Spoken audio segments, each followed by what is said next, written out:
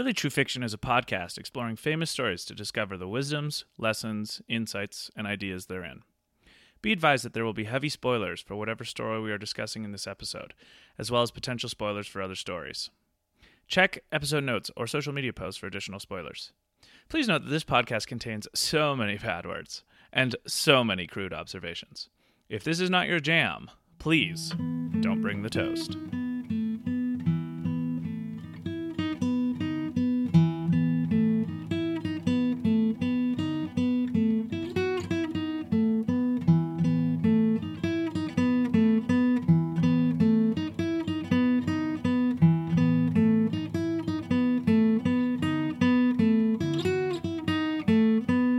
And welcome to another episode of Really True Fiction. My name is Luke Mason, and I am very excited today to be joined by my friends... Stuart, Kaija, and Graham King. Guys, welcome. I'm really excited to have you here. I'm really excited to introduce you to the dear listener out there, the dear intended today. But I have a question. Perhaps you don't know, but I always ask David a silly question when I start. So I was like pondering through my notes today. Okay, what kind of dumb question about this book can I ask them? And it's on the first page of the book. What would be your bird of choice to spontaneously give you shade as you are helping the engineers learn, like the doves do of our dear leader? If you were, what would be your bird of choice to be more interested in your well-being than their own survival? That question's on the first page of the book? Well, there's a line in the first page of the book that says the Kim Jong-il is lecturing some engineers at some province in North Korea, and it was a hot day, so the doves spontaneously flew above him to give him shade, right, because all of that propaganda shit is just so in this book. Yeah. So I guess I'm asking, what kind of birds are your propaganda shit, Stu? What are my propaganda birds? Yeah. Let's go with the Canada goose. Okay. Maybe that would be the bird. Yeah. Here in Canada. Yeah. To provide shade for... Well, provide all something when they're all flying the over. dear citizens. Yeah, the dear citizens of Canada and the geese. Yeah. Have you ever seen, I think there's a meme out there where it's like animals that non-Canadians are scared of in Canada, and it's like a bear or a wolf or a Arctic fox or something. It's like animals in Canada Canadians are scared of. It's just a big Canada goose. I believe it. Yeah. Every time I walk through Lakeside. I know. It's like, it's a minefield.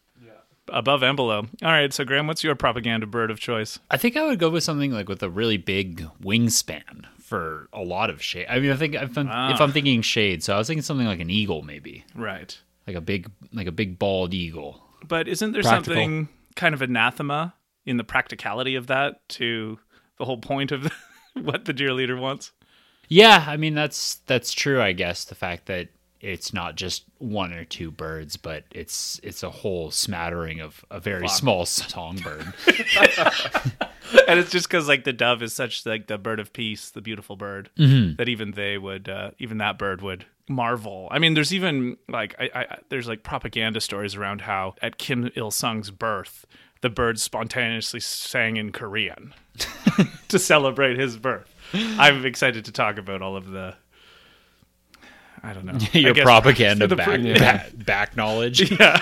Well, just how much of that is in this book. I guess if I had a propaganda bird of choice, I mean, obviously, well, okay, you want to be really impressed by a bird that can give you shade. You give one that can't fly, right? So mine would be the penguins. Okay. I have so much power in this that I can even make birds who don't fly to give me shade. Or they would just stand in like a big tower. Oh, yeah. Yeah, like the tower in Pyongyang. I forget what it was called, but have you ever seen a picture of that tower? I haven't. Do you know I the think one I'm talking about? I feel like I've seen a photo. like It's actually quite impressive. Like I think it's called like Hotel, like a number. Okay. That'd be a good trivia to know, but it's this like unfinished tower in Pyongyang that they just had no money to finish. So it's like a 2/3 of it done. And it was in a video game I played one time called Mercenaries. Don't be afraid to digress either. Okay. Did we introduce the title? No. No, okay. No. It's about par. Okay. So yes, today we are doing... Thank you, Stu.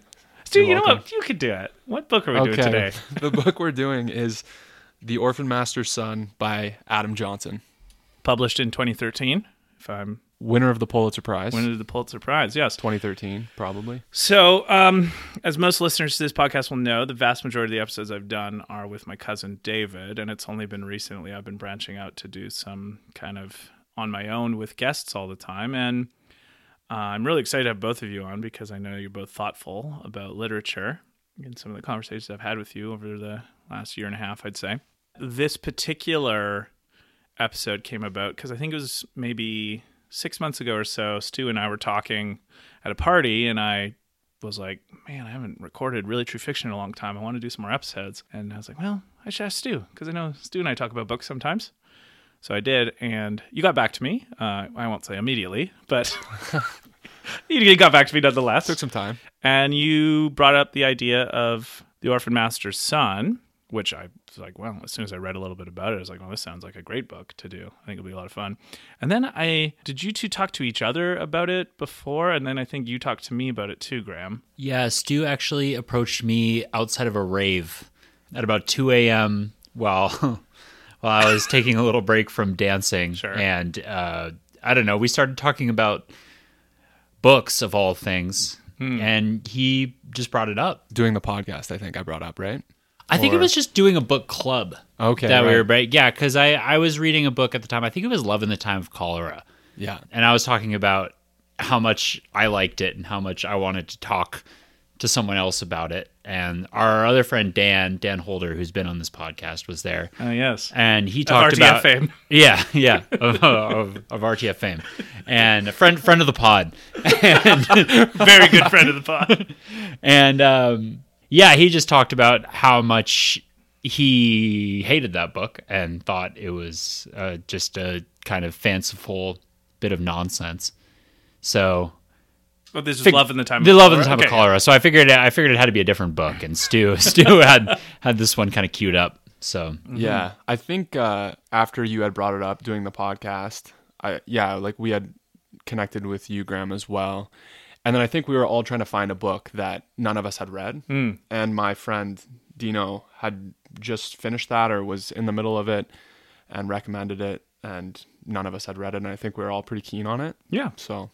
Yeah. And that's a cool reason because, most of the time we've had guests on the podcast. It's either because we were doing a book or a movie that we were already planning on doing, but we knew a friend who liked that as well. So we're like, oh, you should come on and do it. And we haven't actually had that many guests. Like, I think the two of you probably make about the 9th and 10th guests ever on this podcast. This is can be episode 84, I think. So they've mostly just been me and David. I think this is probably the first one with a guest where it's the first time all of us have read either the book, and certainly the first time reading this author.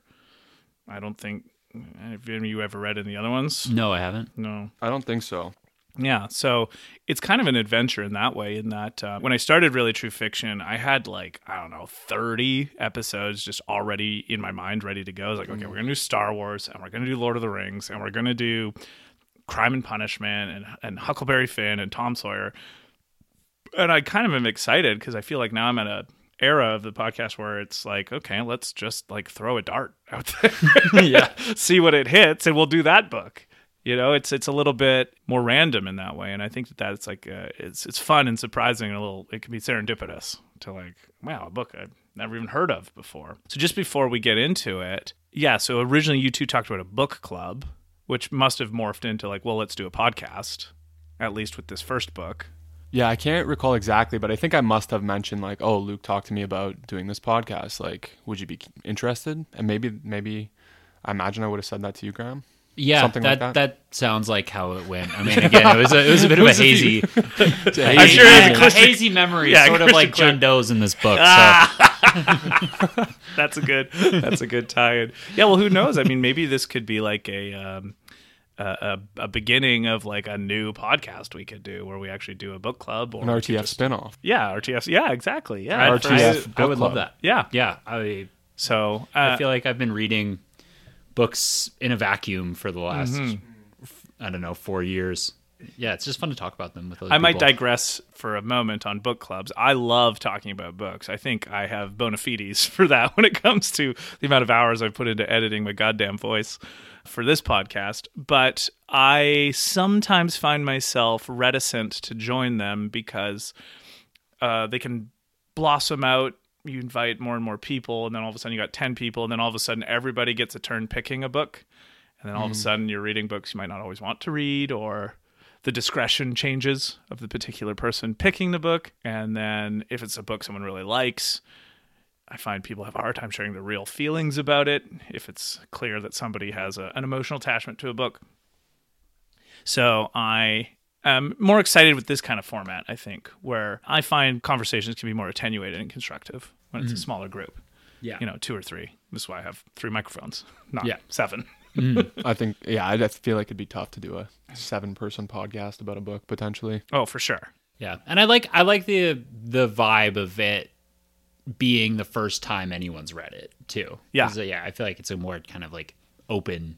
open-eyed conversation. Yeah. So yeah, I mean, this, I guess, keep your ears peeled. Is that the expression? Keep your ears open? I think it's keep your grapes peeled. Sure. Of course. That's it. How could I forgot that? I must have been Raven. For the spinoff. What would it be called? First take on book club podcast. 3 dudes, 1 book. It's good, yeah. All right. Just before we start, I want to say a big thank you to Stu and Graham for coming on, but also to all of you out there who listen, enjoy the show. I would say that if you like the show, tell your friends. You can give it a rating or a review on Apple Podcasts, preferably a 5-star. But if you, here's the deal: if you give a 1-star review, I'd at least, or a 1-star rating, I'd at least like a review. I would like an explanation of your hate, and that's fine. We're also on Spotify and Amazon Music, and if you happen to be one of our listeners in India, we're on Ghana. We do quite well on Ghana in India. And I never knew for the longest reason why our one episode, Michael Clayton, was doing so well. And then I realized because I named that one, I am Shiva, the god of death.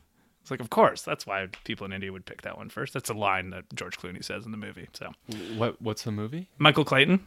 Okay, I'm not familiar. It's honestly one of George Clooney's best dramatic films, I think. When we did that movie, I read a review that said Michael Clayton is the last grown-up movie Hollywood ever made. So, when did it come out?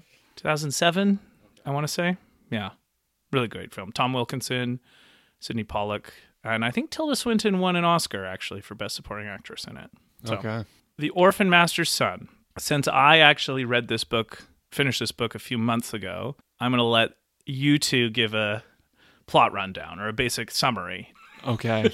The book is broken into 2 parts. It takes place in North Korea. The first part introduces our protagonist, John Doe. And I guess it's essentially about John Doe. It's about life in North Korea and sort of what happens to him. It's sort of the sequence of events that's sort of unbelievable. The second part of the book is about ostensibly a different character, but really it's John Doe, but Commander Ga. John Doe as Commander Ga. John Doe as Commander Ga. And I guess, it's kind of about life in North Korea, life under that regime, ultimately. Without giving away too much, I figure we'll get into some of the details, but... Yeah. From what I remember, there's like at least 3 main parts of the first half of the book. It's John Doe, well, maybe 4. Like, the first part is kind of almost a prologue where he's in an orphanage, but he's not an orphan. He's the son of the orphan master, crazily enough. Yeah. Just realized that as I said it. That's time to roll credits. And that's it. But he gets, I can't remember how exactly, but he gets kind of like commissioned into becoming like a kidnapper for North they Korea. allude to like from when he's in the orphanage and that part of his life. Then at some point he, I think, gets selected as part of this like military unit that works in these tunnels right under the right. The demilitarized zone. Yeah. And then from there he gets selected to become a kidnapper. Right. So then there's a section of the book where they're going to Japan and kidnapping people from there, and he accidentally kills one person, and he feels some regret about that. And then he works on a boat. Does that happen next? Yeah. He gets positioned on a fishing boat in waters sort of north of North Korea, northeast, I guess it would be, and in between Japan and North Korea, maybe. Yeah. I can't think of. Yeah. It's sort of this kind of like broad space of the ocean, but he is put on as a radio control operator. So the fishing boat goes out and they fish by day, and then by night he is tasked to just listen to radio transmissions that he can pick up from an antenna on the boat. I think it's like something sort of nefarious, like the fisherman, the captain, and the other guys on the boat. Like the captain in particular doesn't really want him on the boat, especially early on. Mm-hmm. And it's sort of something to do with like he's like a version of the secret police. Yeah, which is weird because like the whole country is secret police. Yeah, but he's like a secret police within the secret police kind of thing. And I think they're trying to locate some piece of equipment that the Japanese have, or maybe that's later in the book. I think that's later. That's later. Okay. Yeah. He's listening for something. Yeah. I can't remember. what. I feel like in the book, I mean, maybe this is bad podcasting because I don't have the exact perfect thing right in front of me, but it might be bad podcasting, but it's right on brand for really true fiction. Yeah, exactly. But yeah, I think how as I remember it, like it's sort of unclear, what he's like he hasn't been tasked with like this is what you're looking for. His task is like you listen to the radio at night and you like pick up transmissions and you like record them. Yeah. Basically. But it's for this sort of nebulous purpose that he doesn't really understand. And the like brass, the upper echelon of Pyongyang will use it for something. It's kind of interesting actually, not to get too ahead of ourselves, but it's interesting how much the like upper crust is mentioned a lot in this book, like the real leaders in Pyongyang, like the closest people to the dear leader, that kind of thing. Because it's like, from the outside, we always think of North Korea as just this one monolithic entity, like with North Korea. But this book does a good job, I feel, of like giving it some strata of like, oh yeah, there's actually kind of really very different kinds of people caught up in this system, which is, literature is so good at that. I do remember how this section ends where they have this run-in with an American ship, and basically they lose one of their mates. He runs away, like he defects, I think, or tries to defect. There's sort of 2 points. They have a run-in with the Americans. Yeah. And then they have to go back. The second mate, I think, takes sort of the fall. Like they have to come up with some story as to why they lost the photos of the dear leader. Kim Il-sung and there's like Kim Jong-il. For context, every boat in the North Korean fleet has these paintings, I think they are, of Kim Il-sung and Kim Jong-il. I think it's like every room in North Korea has those. Yeah, something like that. But they get boarded by this American naval ship, and the Americans just kind of looking for tokens of them they going. Steal it, right? Yeah, they steal it because it's sort of this novelty. They're like, oh, we they want to bring it home and be like, look, we like took these funny photos. We can bring the dear leader too. They take they take the flag as well, I think. Yeah. And there's a South Korean officer with the Americans who's sort of adamant that the Americans like arrest these North Koreans because I think they're probably in waters where they shouldn't be. Right. He's sure that they're spies. Exactly. And the Americans probably just think they're like fishermen. Like as they appear, that's the cover. Both those things are true. Yeah. Really. Like, yeah, it's true. But I'm realizing as we're talking about the plot that one of the main themes of this book is unclarity, non-clearness. Oh yeah, like ambiguity about what to really make about what's something reality? Because the reality is so different from what people are saying all the time. Yeah, and I think that's like one of the, like you just said, that's like one of the big themes of the book. But like that's reality in North Korea is this basically like this fictional narrative that can shift and change. There's a few lines like the story is the reality. Exactly. Like it's not even. Yeah, Dr. Song. You don't even have to like infer it. Yeah. From the subtext. Like it's a few of the lines. So anyway, this quote-unquote humiliation and disappearance of the second mate, they make up this grandiose story about a shark attack, and they actually get a shark to bite Jendu's arm to like make it look convincing. And this to me was the funniest part of the book, where he is like so caught out in his lie. They're all caught out in their lie when they get back to the mainland. Because the interrogators like we found your we found the other guy, but he sticks to the lie. What they end up doing is they replace a different person with Jun-do, this Commander Ga. They're like, well, okay, we're going to just say you're a hero, even though we know you're lying, but we have a different purpose for you. So you're going to like just totally take this identity of this other guy who is a hero, so we don't want to lose his heroism in the minds of the people, but he's actually a guy that like hates the leader.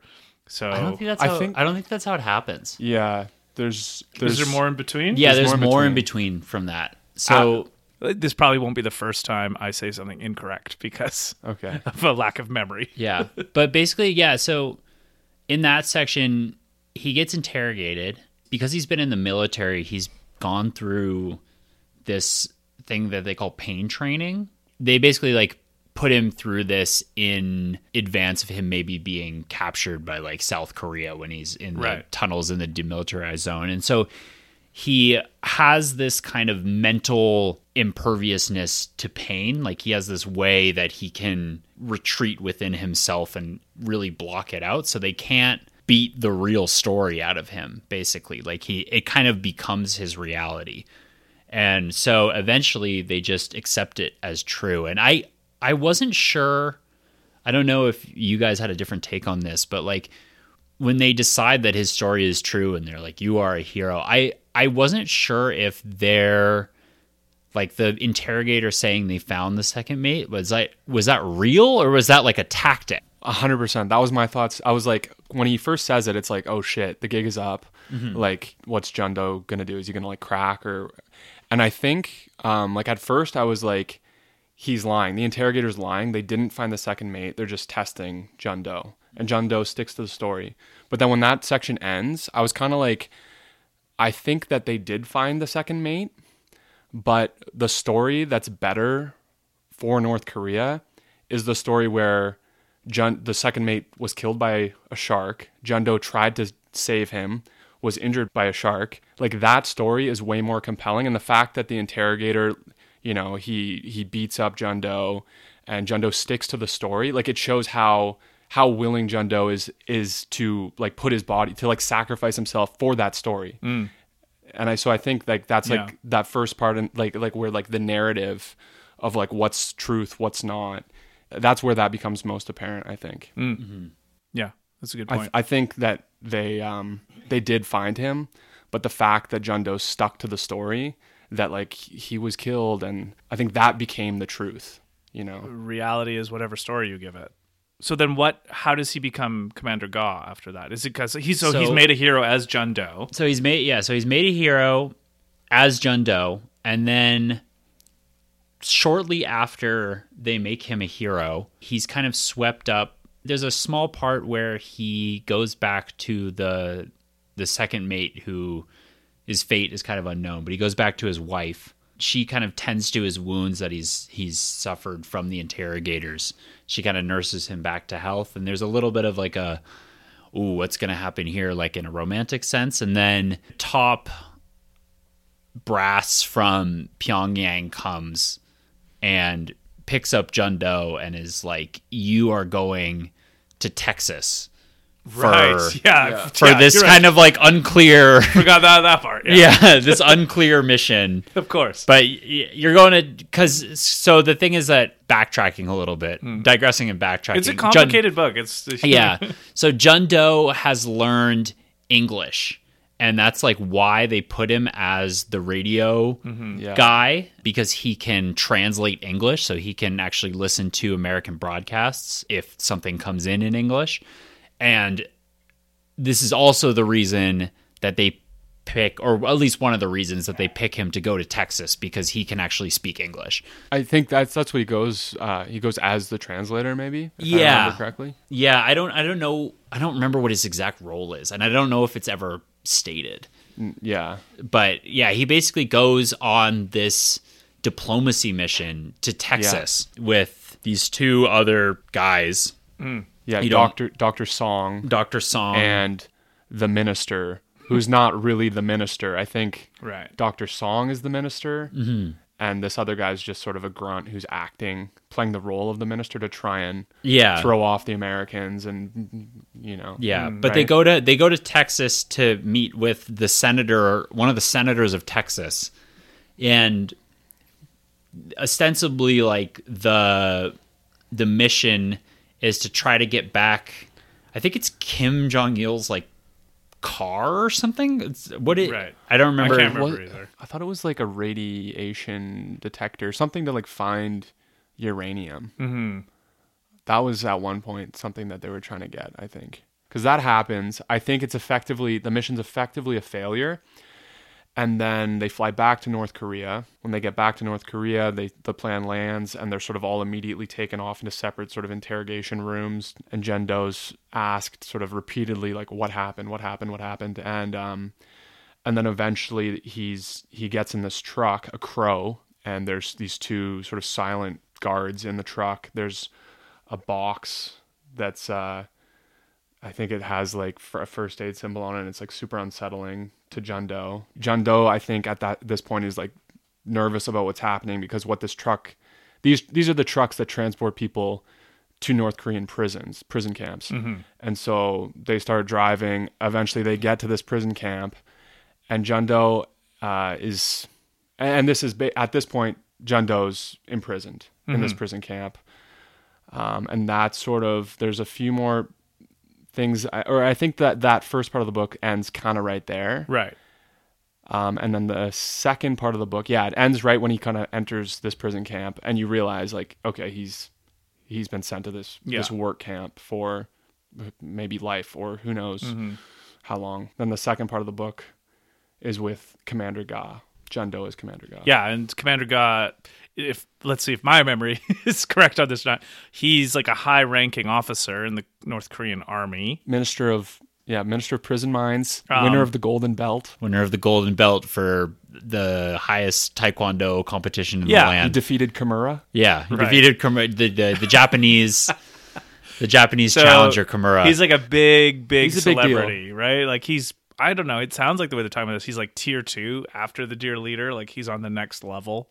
Totally. Of people that they venerate in this country. We don't know this right away, I don't think, but it turns out he's actually like hates the leader, and the leader hates him, and it's because the Dear Leader is in love with his wife, or I don't know if it's because of that, but that's part of it. And or no, I think it was Commander Ga knew the Dear Leader loved Sun Moon, this actress. Mm-hmm. He didn't actually like her, but he seduced and married her just so the Dear Leader couldn't have her.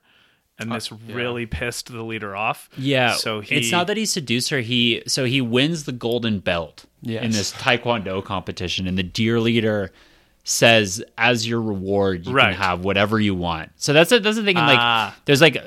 There's kind of this system, at least as introduced in the book, there's this like system of rewards in North Korea, where if you are declared a hero or a martyr or something, I guess not. Yeah, you can name your reward, and they will basically give you, even if it's another human being. Yeah, exactly. So Commander Ga wins this. Even the genie couldn't do that. Yeah, exactly.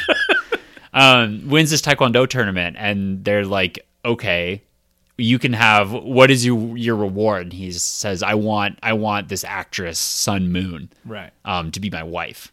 Due to sort of Commander Ga's popularity and political pressure from that, the Dear Leader has to give him this actress who's also a national treasure, who's like the actress. Yes, yeah. She acts in all the movies. every North Korean movie, and the Dear Leader, this is like one of his prized possessions. Yeah, literally possessions. Like he like owns her life basically. And all the North Korean movies, most lives, and all the North Korean movies are like these kind of aspirational triumphs of the North Korean spirit over top of everything.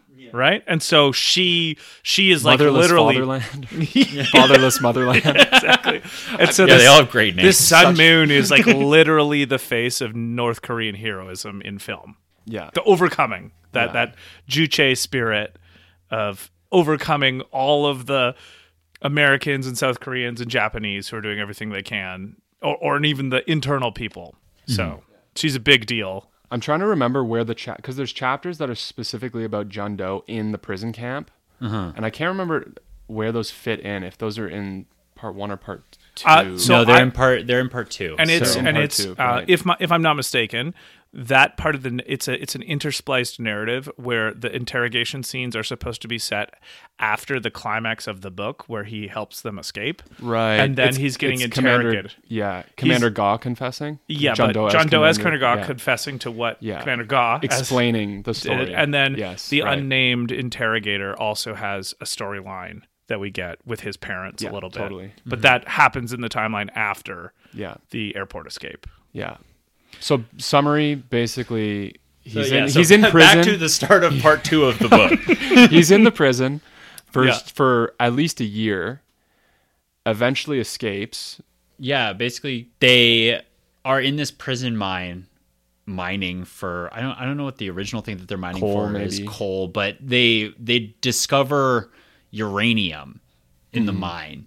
And so Commander Gaw as the minister of prison mines makes visits. Goes to this prison mine where they found uranium, and John Doe is one of the miners who found he was in the vein where they found uranium, and he kind of, for whatever reason, John Doe makes an impression on Commander Gaw as Commander Gaw is visiting the prison. Commander Gaw basically singles him out, and he's like, I want this guy to be my eyes, to be my eyes and ears in the prison. Like, this is my guy. John Doe takes Commander Gaw to the vein of the mine where they have discovered uranium. And Commander Gaw does this thing where it's a little bit unclear, but he kind of challenges him to a taekwondo fight. But then there's and John Doe's also good at taekwondo. It's implied through it. Commander Gaw is a rapist. Yeah, he's attacks men. He rapes men. Yeah, right. And so there's this kind of it's written in the book like he's having a taekwondo fight with him, but I think the sort of undertext is what do they call it in the book? They had a funny name. It's called like a man attack. Yeah, that's it. Man attack. Yeah. So the undertext is basically Commander Gaw is trying to rape John Doe. Yeah. And Commander Gaw has the upper hand on him, and then what John Doe does is he kicks the light out. He uses those. He worked in those tunnels in the DMZ, so he's good in the dark. Exactly, and they kind of allude to that throughout the book. Arya. Like Arya Stark in Game of Thrones. They allude to that, and they allude to the fact that he knows Taekwondo. So you kind of, as the reader, you sort of know, because you know that he escapes. The way it's written, you know that he escapes, but then you only get this story about how it actually happens later on. So you know the consequences. So then when it's he kicks the light out, you know, and he kills. Or he doesn't actually kill him. He knocks him out and then throws the body down a mine shaft. But he doesn't know. But he doesn't know if he's dead. No confirmation. No confirmation, and he worries later on that he's gonna come back.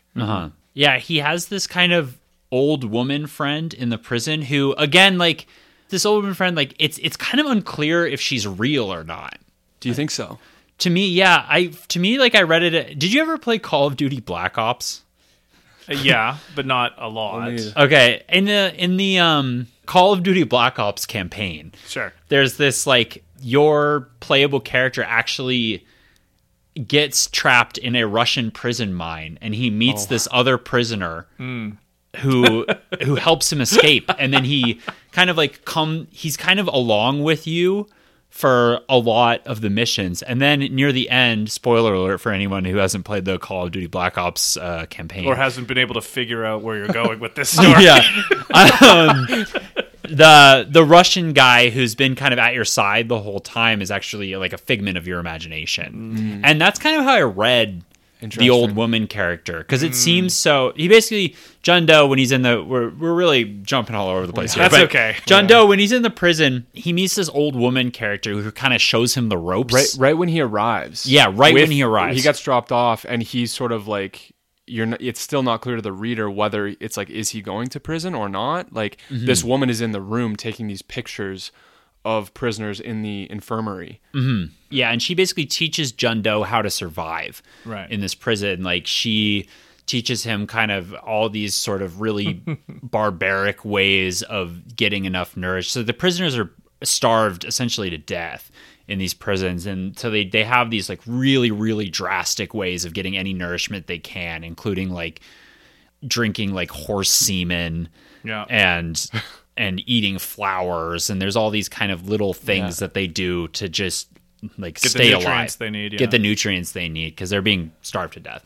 So she teaches him all of that. She's kind of with him like every step of the way, which is what made me feel like she wasn't a real person, because it seems so ridiculous that in this prison mine, this old woman is just with him at every turn. And there's a very common trope of that manner, not in just like in anything of like the imaginary character who's a figment of your imagination as a stand-in for the subconscious part of your being that your conscious doesn't want to know it's capable of or what it will do. Like your conscious brain doesn't want to know that you'll drink horse semen to stay alive. Yeah. But you need something deep down to keep you alive and to like get through these like unbelievably difficult things. Like in a sense, Tyler Durden plays that role in Fight Club for the narrator, right? Like it's like the nasty side of your personality is manifested through this imaginary character. Although I don't remember if she was nasty or not, but just like more with John Doe's case, like what he's willing to do to stay alive needs some sort of like sense that it's not really him doing it, maybe that kind of thing. I totally thought that she was a real character, and I hadn't considered that maybe she was sort of a figment of his imagination, a stand-in for his subconscious. I guess the one thing that maybe lends itself to her being real was when he's being interrogated, they kind of, his interrogators, one of them is like, oh, is that Professor someone? Because she has a name like Monaghan or something like that. Yeah, and, but that's compelling. I feel like she could easily be sort of I think a illusory. a meta point about this book is that there's so much unreliability for the characters. John Doe has to stick to his story about the shark attack because, well, he's not from a culture that's like taught him well how to deal with new information as it comes in to change your perspective. Like it's like, oh, this is what happened. This is what we decided what happened. This is what we got to do. But also like this, I feel good art and literature and movies do this where it puts us as the audience of the book in a similar position of like this kind of general sense of unreliability, right? Like how do we know in any canonical sense of the character's other? Like I wouldn't say John Doe or Commander Ga when Commander Ga is, or John Doe is Commander Ga. I don't find their narratives unreliable, but a lot of the things around them I think are intentionally left vague at the borders for us as the reader. And I think that's the reality in a place like North Korea. And I think that he does such a good job of like the entire time, like you only know, like you're saying, your knowledge is so limited, but it's kind of like on par with the characters.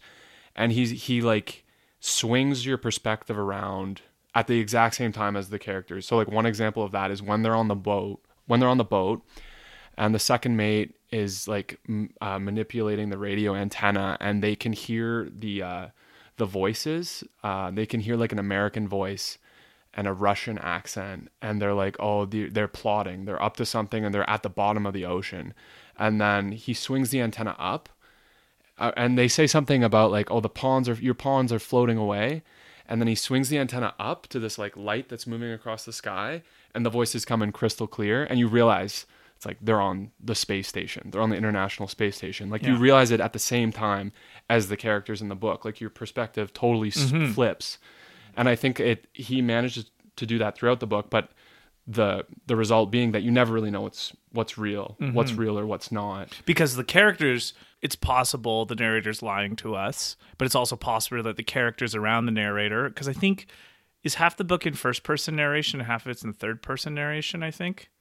If I remember correctly, the John Doe part is... No, I think it's all third person. It's all third person. Yeah, it's all third person. The chapters from the perspective of the interrogator right. in the That's second right. part. That's right. And the loudspeaker chapters. Right. Yeah. The propaganda chapters. Yeah. We haven't even got there yet. I haven't even got there. Trying to summarize this makes me realize just how complicated layered book. Yeah. it is. Yeah. Because then it's like you don't know if do you believe the characters canonically as a book? Because we know we're reading a book. So we know we're reading an intentional thing by an author. But also in the book, there's deception all the time by the characters. But it's like, is part of the deception in the story, or is the deception from the author to us to understand what the characters are happening? And then you have to realize that all of the characters are operating under their own psychological inconsistencies or like logical paradoxes, that it's like has to be both A and not A at the same time for their lives. So they are like communicating something that it's not even right to call it a lie, because they believe it, because they to not believe what you're saying is even a trick of the brain that they don't know what to do with. You know, so it's just, yes, there are like, it's like this spiral of uncertainty. That could be a good episode title, Spiral of Uncertainty. Yeah. So, yeah, Jun Do, he kills this Commander Ga, and basically he just puts on his uniform and walks out of the prison. And he's like, I'm Commander Ga. And everyone just accepts it. Yeah. Well, he's got the uniform. He's got the uniform. What the fuck else are they going to do? Yeah. I'm not wearing Commander Ga's uniform. I think when Commander Ga arrived at the prison as well, he was super harsh on the warden. And so when Jun Do as Commander Ga walks out of the prison mine, he's like, you can put that stone down. And I think maybe that's partly why the warden's like, doesn't. You're a Commander Ga I can live with. Yeah, exactly. And basically, most of the rest of the book is Commander Ga going back to his life, but Jun Do as Commander Ga, and everyone just realizing it's not actually him, but we still need a Commander Ga role. We need the Commander Ga character, the national psyche of North Korea. So better this Commander Ga than no Commander Ga at all. Yeah. So Jun Do just takes over his life, goes and moves in with Sun Moon, who really doesn't like him at first, but grows to like him. And he grows to like her enough that by the end, he's rescuing her and her 2 kids on an airplane back to America with the Texas senator who's come to visit again, this time to North Korea. Then that interrogator scene of after, because the only way Jun Do as Ga could do this was to not escape with them, to take the attention away from the Dear Leader. Because we get a lot of the Dear Leader in the last third of the book. Yeah. So then Jun Do as Commander Ga is captured and interrogated about what happened, what happened, where's the famous actress, right? That's and you sort of are, that's slowly revealed. The second part of the book, it kind of, I don't know, I found it a little bit confusing in terms of jumping around from Commander Ga rehashing what happened in the prison, the interrogator chapters and the loudspeaker chapters. As it kind of jumped around through time, it all sort of came together and made sense. A little bit harder to follow. Yeah, me too. Yeah, definitely. Yeah. And should we talk about the loudspeaker chapters too? Because I think those are the. I had to re-look up this word. I'd heard it before, but so the word for the national philosophy, I guess, of North Korea is called Juche, Juche. Apparently, it's an etymology from a Japanese word, which also originally came from an English word. So that's kind of funny. It means something like self-reliance, not needing the help of any other country, being able to do it your own self. But how it's come about in North Korea is like this essential hero worship of the Dear Leader, first the Great Leader and then the Dear Leader, and I actually don't know what the moniker of the current leader is in the grand sweep of things, but like we've alluded to it before, it's like the doves, like there's this, it's kind of like the loudspeakers, there's this really poetic language around these absurd things if you actually think about it. And one of the things I noticed grammatically about how the propaganda of Juche works is that there's all of these abstract nouns in the place of like any detail of what is happening, which makes it like fundamentally unscientific. And I made a note of my favorite one when they were talking about the craft or the boat, I think it was. The raft, if they had to be rescued from their boat. And the line was, a whole plane load could fit in that raft, or the greatness of one hero. And I feel like that is such a great emblematic example of how the propaganda lines work in North Korea, and certainly in this book. So that, anyway, that's what I would preamble it with. But yeah, the loudspeaker parts. Yeah. Well, I think the implication or like and this kind of like another question is like, how true is this to life in North Korea? I read a bit of an afterword from the writer, and it seems like it's like thoroughly researched, and he traveled to North Korea, but obviously it's fictional, and like there was some stuff he essentially had to make up. But I think there's loudspeakers basically throughout the country, throughout all the populated cities, everywhere there's loudspeakers, and so there's these regular sort of radio broadcasts. And that's what these chapters are. Which are importantly more about ritual than they are about information. The role that the loudspeakers play, to me, is much more like, hey, we are everywhere. And the actual content is so absurd that it's just not what the point of it is. Totally. I mean, yeah, it's sort of it's just propaganda, you know. I found those chapters got kind of tiresome midway through the second part. I don't know. Like I wanted to get back to Commander Ga and the interrogator and like what was happening. And I found like those were so over the top. And like they weren't really making any new points. They were obviously like satirical, like, and just showing how absurd that part of the society is. I didn't enjoy those quite as much. It's the kind of absurdity that is so literally unbelievable that every new example of it feels like someone's making a joke about North Korea. Yeah. You know what I mean? Like, it's not from this book, but I read a fictional take on the unofficial, it's called Dear Reader, the unofficial biography of Kim Jong-il. There was a section of it where, and apparently this happened in the records, where the chief engineers went up to Kim Jong-il and said, we have an idea. We're going to build the second biggest tower in the world. And the dear leader like strokes his chin and then says, you know what, engineers, that is a great idea. But have you thought of maybe making the largest tower in the world? And all the architects and engineers like, oh my God, that didn't even cross our minds. The greatness is unknown. Like, it's just like this feigned acquiescing to the most childish form of wisdom you could ever possibly come across. Like that playground level ideas of things. Like the dear leader tests all the roller coasters to make sure it's safe for all the people of North Korea. This kind of thing is what's in all the loudspeaker chapters. And you're right, it does get tiresome because it's not. But it also like makes me sad, I guess, in a way, to the extent that it's real for real people in the world who have to kind of like swallow this stuff as something like the truth. That it made me sad. Yeah, I think there's a lot of the book that is horrifying. Yes, horrifyingly sad. Another point about those chapters, I guess, is that it's sort of, especially early on, it's sort of unclear. It's like it's the loudspeaker, it's this radio broadcast, and it's talking about Commander Ga, and it's sort of like what is this? And it's not until like right towards the end that I think the interrogator's father is like, we've been listening to this story on the loudspeaker, and you're like, okay, this is actually being broadcast. And you're trying to like fit it into the timeline, and it's like, okay, so it's after Jeon-do as Commander Ga has been captured. Right. This is like the North Korean regime trying to sort of put the final stamp on this whole debacle by broadcasting this story about Commander Ga and about what's happened. But earlier it's kind of like, what is this? At least to me, I was like kind of confused by it. Yeah. All right. Well, this might set a record for the longest plot rundown of any familiar fiction episode ever. So congratulations. First episode, you guys setting records. Hell yeah. Again, a lot of it, we've alluded to a lot of the themes already. The uncertainty, the tragedy of it, the sadness. I guess one thing, like, yeah, well, I have thoughts, but I would invite one of you to... maybe Graham, what were some of your main thoughts about the book and how it made you feel? Yeah, I really, really enjoyed reading this book for how unique I felt the narrative was.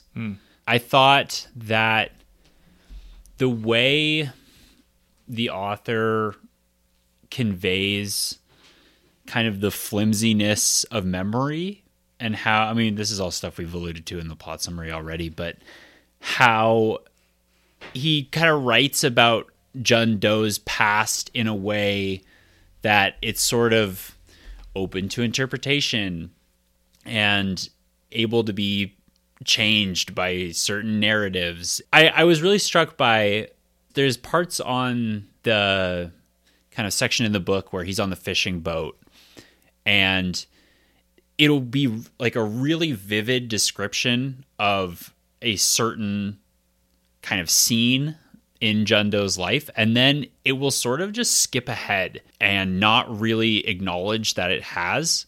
Like, I remember there's this one point where there's a fire on the boat, and they don't really talk about the fire on the boat as happening at all. It's just sort of like there's a scene with Jundo where he's working on the radio or something, and then suddenly you're in the next paragraph and they're alluding to a fire that has happened, and they're like, oh, like, good thing we got that fire under control. Seems like a big deal, doesn't it? Yeah, it seems like a really big deal. And like, it doesn't really like happen. It just sort of like has happened.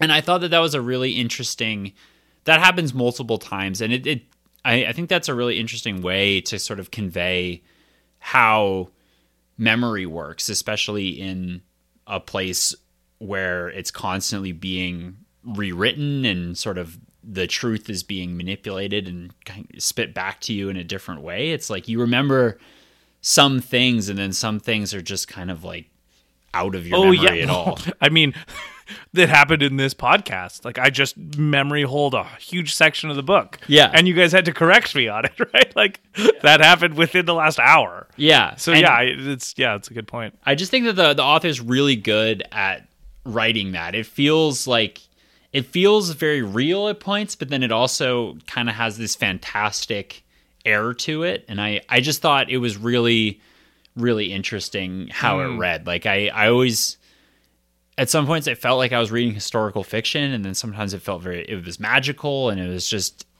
always felt like I was on my toes when I was reading this book. A little dreamlike at times. Totally. And I really liked that element. I don't think I'd ever read a book that was structured in the way that this one is, where it's jumping around. There's different narrators. There's different reliability of the narrators, and it's very like layered. Mm-hmm. We have Adam Johnson as John Doe as Commander Ga. Yeah, going up and down of those levels, and figuring out the right level to read it at is not always simple.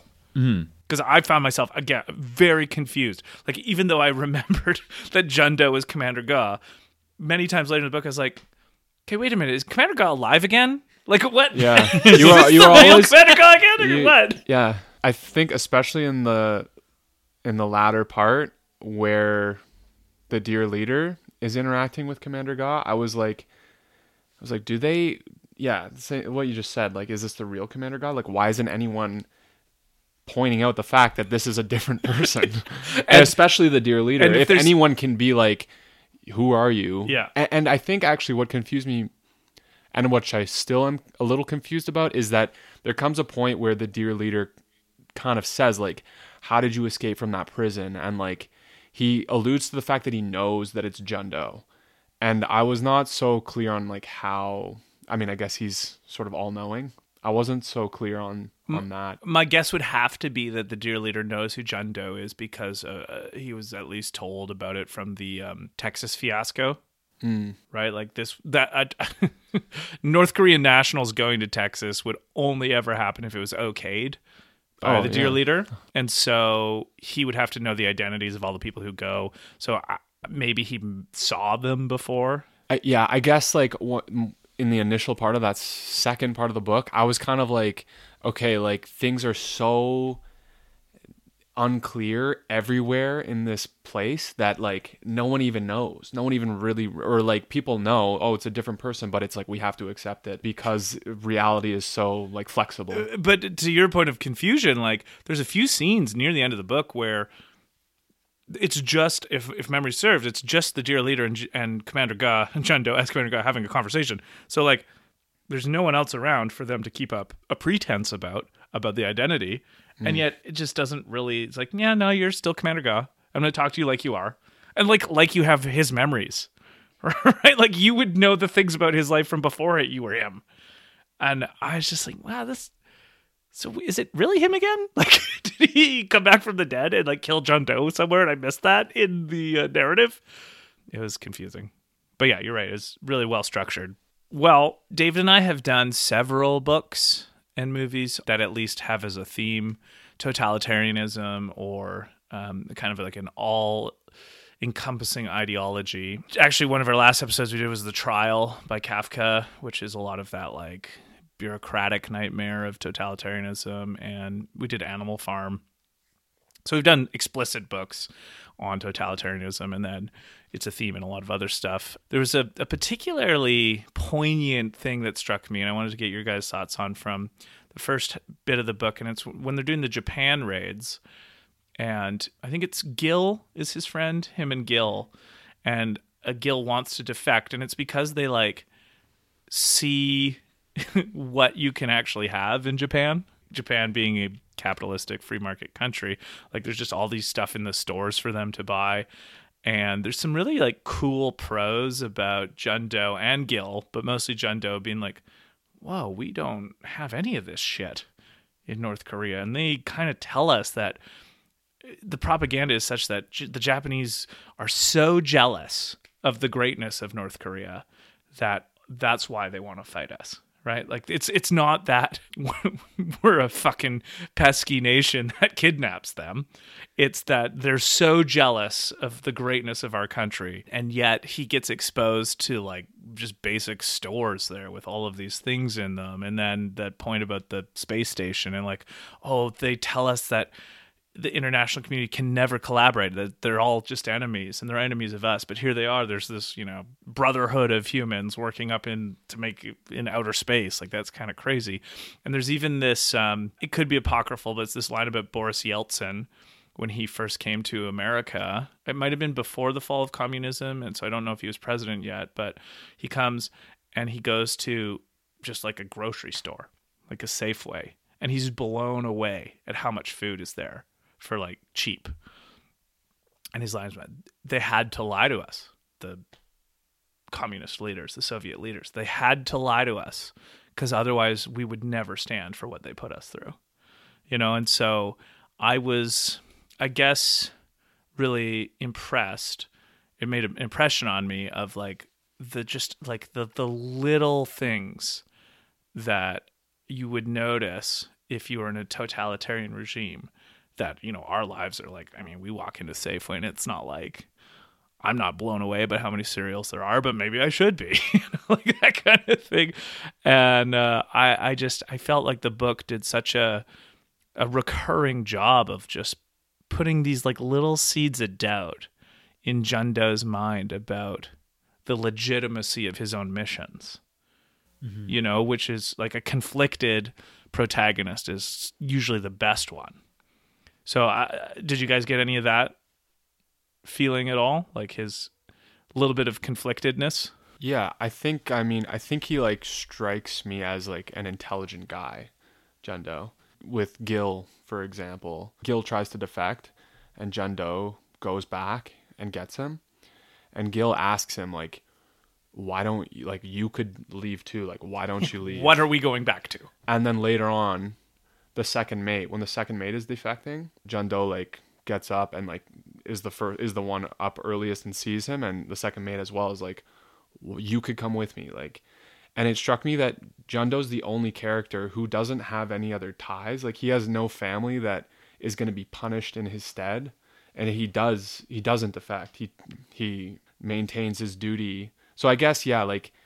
Over the course of the story, it's clear, like, of all the things that happen to him, it's like it leads them to the point where it's like ultimately he does rebel against the regime, right? And like tries to escape, helps Sun Moon escape. So I think those seeds of doubt that are planted, I think that is I guess that's happening. how it pays off. Yeah, at the end of the book, right? Is him helping them escape. And trying to, originally I think the plan is for him to escape as well. Yeah, that's true. It's like a culmination of all of that finally gets to him enough where he's like seeing all the lies that are told to him by the leadership of the party. And the suffering. Like he's witnesses all the suffering. And it's early on he's witnessing it. And it's spoken about like the orphanage, the orphans he sees, what they have to do, you know, these boys who die in these horrific ways. Like he's witness to all that.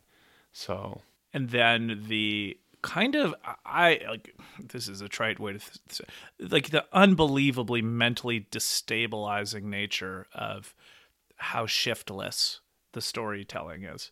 Not the narrator of the book, but the story is reality of North Korean life, of like, you go into this interrogation and you just gotta stick to your story, and it'll work if the party decides that it's good enough for their propaganda for the rest of the country, and it won't work if they decide it's not. The thing is, Jun Do, being the smart guy that he is, he probably goes into that interrogation after the shark story knowing that even if the party believed him about the shark story, they would still kill him or do something if it wasn't, if that story itself in some way wasn't convenient for some other thing they were doing. So even the lie could be not the right lie. You know, so it's like the kind of capriciousness and arbitrariness of what is needed by the party as a story for heroism. Like what makes anyone a hero, right? Like, do we know for sure that Commander Ga won the Taekwondo thing? Like, did anyone see it happen? Like, maybe they just needed some fucking ranking member of the party to be that good at Taekwondo, right? Because it's just so this, I think I made a note about, like, it's all just external. Every data point in these people's lives is how it will affect the kind of general population's attitude about North Korea. It's all that juche, self-referential, but it's all outside storytelling of their own head. Like, these people don't have internal lives that they can share with anyone, ever. That, I think, hurt me the most. Thinking about, like, how much I enjoy the freedom of being able to have my own internal life and have some people in my life close enough that I can tell them my real thoughts about things. Yeah, that, like, it's really in the second part, the interrogators chapters, that's most sort of revealed, maybe, where his relationship with his parents is so, like there is no real relationship because his parents are so fearful that whenever they're at home, they're just continually sort of referencing, like, everything for the dear leader, like, right? Like, and you see the interrogator sort of start questioning things. You can get in trouble if your picture's a little bit crooked. It's also, I mean, like, obviously people in North Korea do have internal lives. This whole topic has been one of the more, like, recent revelations in my mind of thinking about, like, something like freedom. It's like we talk a lot about political and social freedom, which is all important, but one thing that is underemphasized is psychological freedom. Like the freedom to be able to express yourself in the way that you see fit, to the extent that it doesn't harm other people, and that's often where the rub comes in. But I can just imagine how I would feel if, like, any authority figure in my life ever comes up to me and asks me to, like, account for my behavior, and I have to remember my stories and stick to them, but also change them if they need me to. Like that just quelches something so alive in me, I guess, to think about having to do that. Yeah. It's sad. It's sad. Yeah. And it happens, like, at every turn, basically, and especially the first part of the book. It's like every escapade that Jundo has, or every hat that he wears, it always ends with, this kind of, like, inflection point where something's gone wrong and he's had the opportunity to leave North Korea, and then he decides not to, and then he has to make up a story about what happened, and then he passes the test, basically, and then kind of, like, fails upwards into this, like, new life that he has. But it's like every time he has to do that, and he has to count for himself, like, his life changes. And it's so it's like sort of it's like not being stable at all in kind of can't plan for anything. You can't plan for anything. You're just like you're just a pawn of the state, basically. And if it ever comes to a point where you do have to recount what you've done and what's happened, you have to stick to your story. Then even if they like it, like, it still changes your whole life. You know, like, it's like he's never the same after any time that he's brought to questioning or like reaches a point that he has to explain himself. Mm-hmm. And he's like got no one to talk to about it except like us. Yeah. The reader. Like we're like, in a weird way, we're like his therapy. We get to understand like who else knows him. I guess Sun Moon a little bit by the end, but I think we do see some like real relationships he has. And early on, I was also kind of uncertain the way he communicated sometimes around certain characters, like Officer So, when he was kidnapping. He was almost like, it's like, okay, this is some North Korean officer.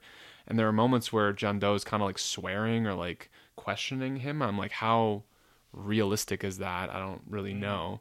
But it seemed like, and with, I can't remember, Buck, was it Officer Buck? Yeah.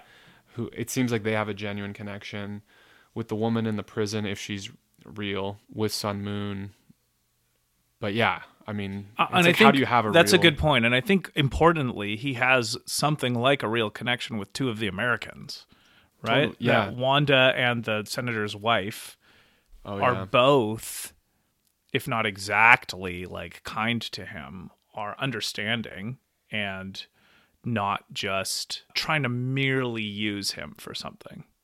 Mm-hmm. And I think that's an important thing for him to realize too. Is like, oh, it's not just this foreigner. These foreigners who are the devil and so different from me are also like talking to me about things. It's not as has been advertised over the loudspeakers about them.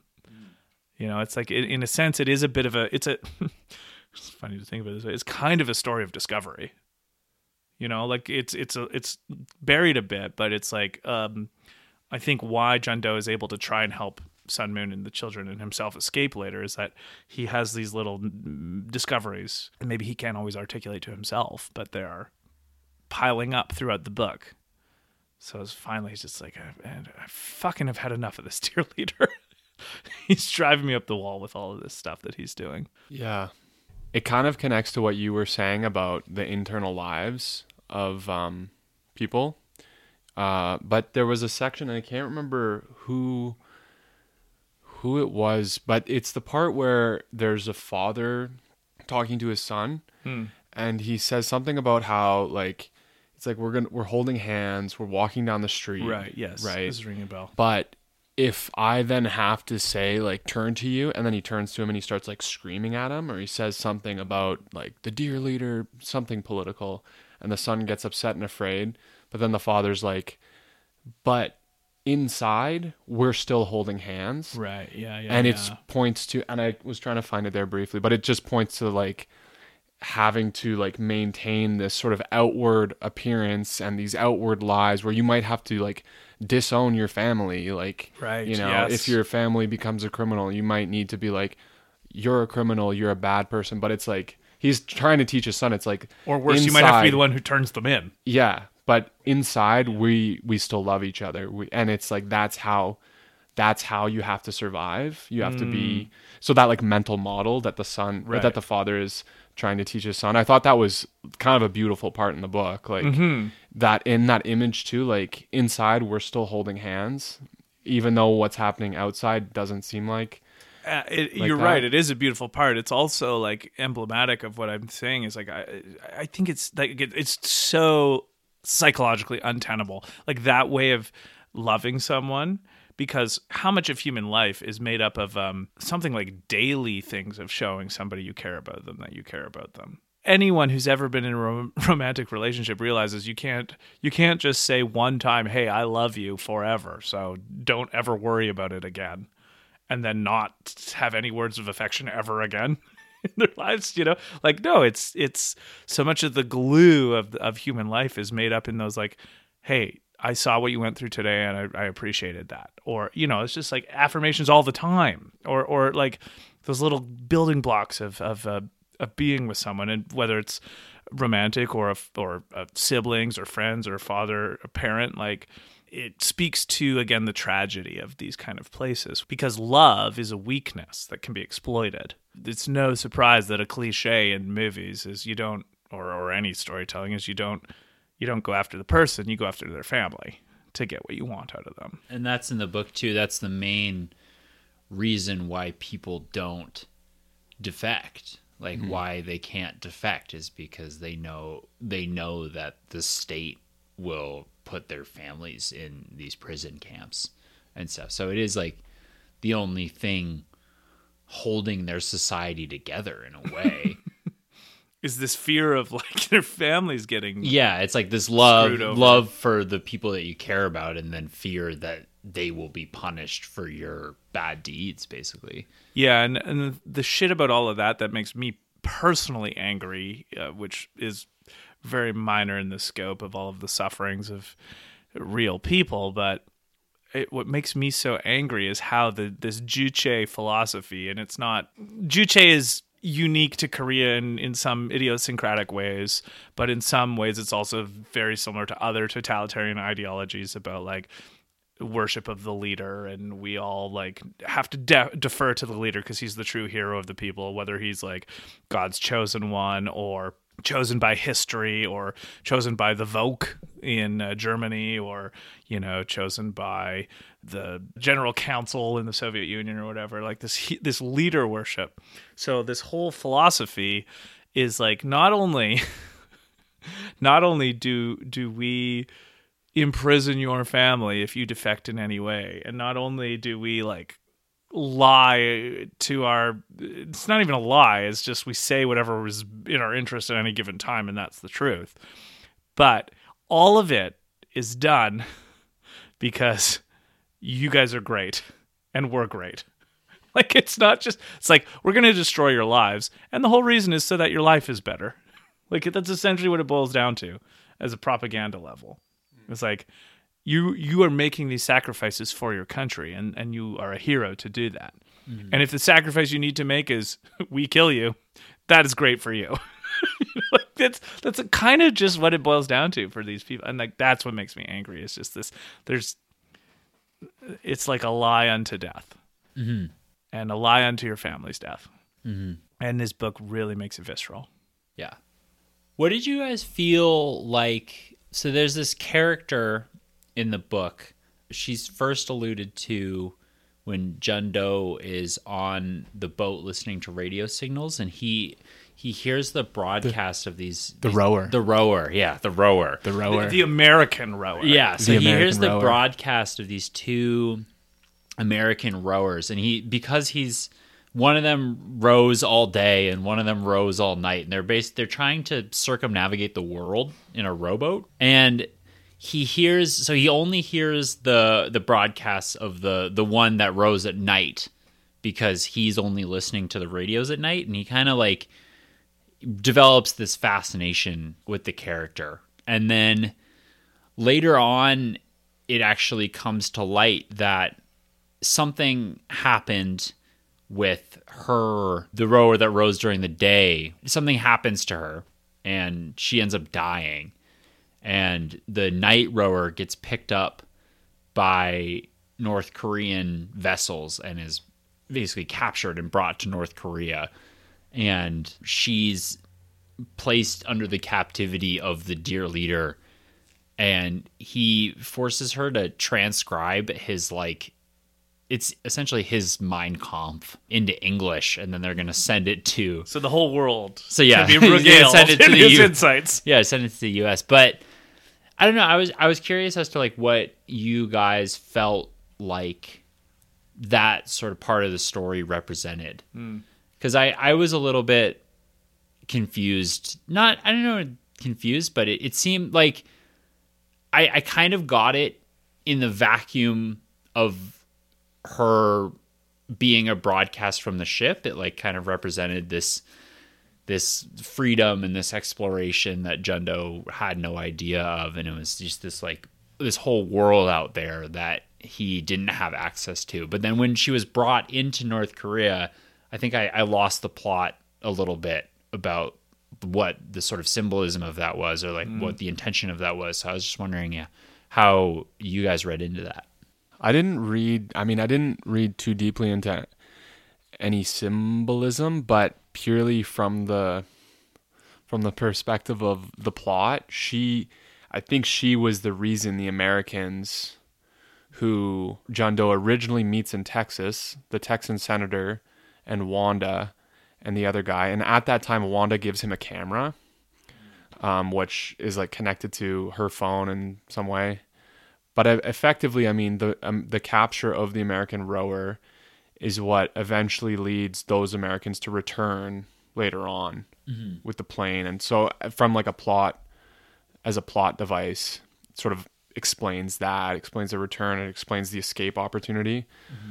I mean, yeah, again, I didn't think about it too deeply. I don't know if there is a deeper meaning to, I mean, I thought it was interesting when she came back up, because yeah, it's like you hear these radio broadcasts, and it's this like curiosity. It's like these women are rowing around the world, and then yeah, there it kind of alludes to something happens, and then she's captured. It's revealed like Commander Ga or someone is with the deer leader in this like subterranean bunker, and he's like, "Oh, look who I have," and like opens the door, and it's the American rower, and it's sort of like, oh, like there's that kind of happens throughout the book, like parts earlier on, like weird callbacks to things that you didn't necessarily know were important. Yeah, and like the captain, doesn't he show up in the prison? Yeah, at one point. Yeah, the captain of the fishing novel, or the fishing vessel. The captain. I knew what you meant. Yeah, thank you. The captain of the fishing vessel sort of becomes a father figure to John Doe when he's on the boat, and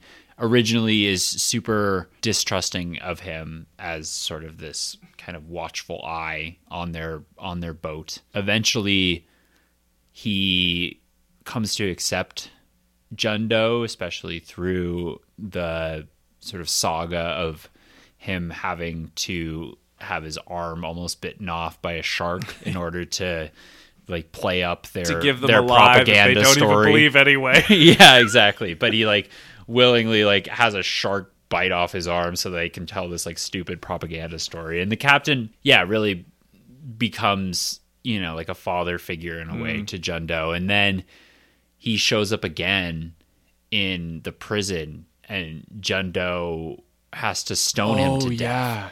Right. Yeah, there's like people who try to escape the prison. Yeah. Which is like the pinnacle of defeating your inner life. Yeah. Where you literally have to throw the stone that kills someone you care about. Yeah. So that's the punishment for trying to escape the prison mines, is like they just have all the prisoners line up and stone you to death. Yeah. Yeah. Yeah, that was pretty horrific. Yeah. I can't remember her name, but the female prisoner who's helping him, or his imagination. Yeah, it's like Monaghan or something. Yeah.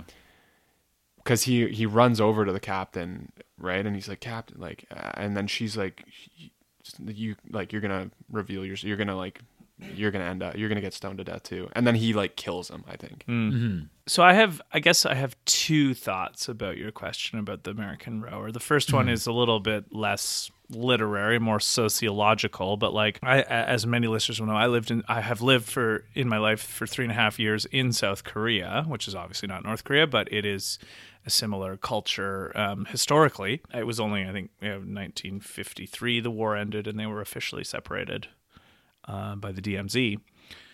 So historically, they talk about Korea as one country, and it was until the 1950s, or as far as I know, it was. Korea, South Korea, is a little bit less now, but it's a very homogenous society ethnically. So I lived there on and off between 2011 to 2015, and even in cities that I lived in, every now and again, you get someone who just is like unashamedly staring at you because you're not Korean. You know? So I think that there is, in Korean social life, it's diminishing because they're getting more globalized and knowing about the rest of the world, but just as a kind of, certainly the world places a fascination with foreigners. Probably how it was, you know, in when the Europeans first made their way to North America, like just an incomprehensibility about how different someone can look than you look. So I think that's part of it, and then that's just like the physical first step of like, oh, different culture, different world, different people. This is insane, you know, like this is consciousness raising if I knew what that was. But then I think in the novel a little bit later, when she is the prisoner of the deer leader, and the deer leader is letting John Doe as Commander Ga in on the secret, and talking to him about it, I guess it struck me as like, in some way, kind of just another test for Commander Ga. How far down the rabbit hole are you willing to go of the lie of your identity to go see this top secret prisoner that I have and talk to Americans? And yes, I do think that there's probably some desire from the dear leader to have his autobiography and story out to the world, but also it's a kind of perfect propaganda prize. You know, we have an American, so we have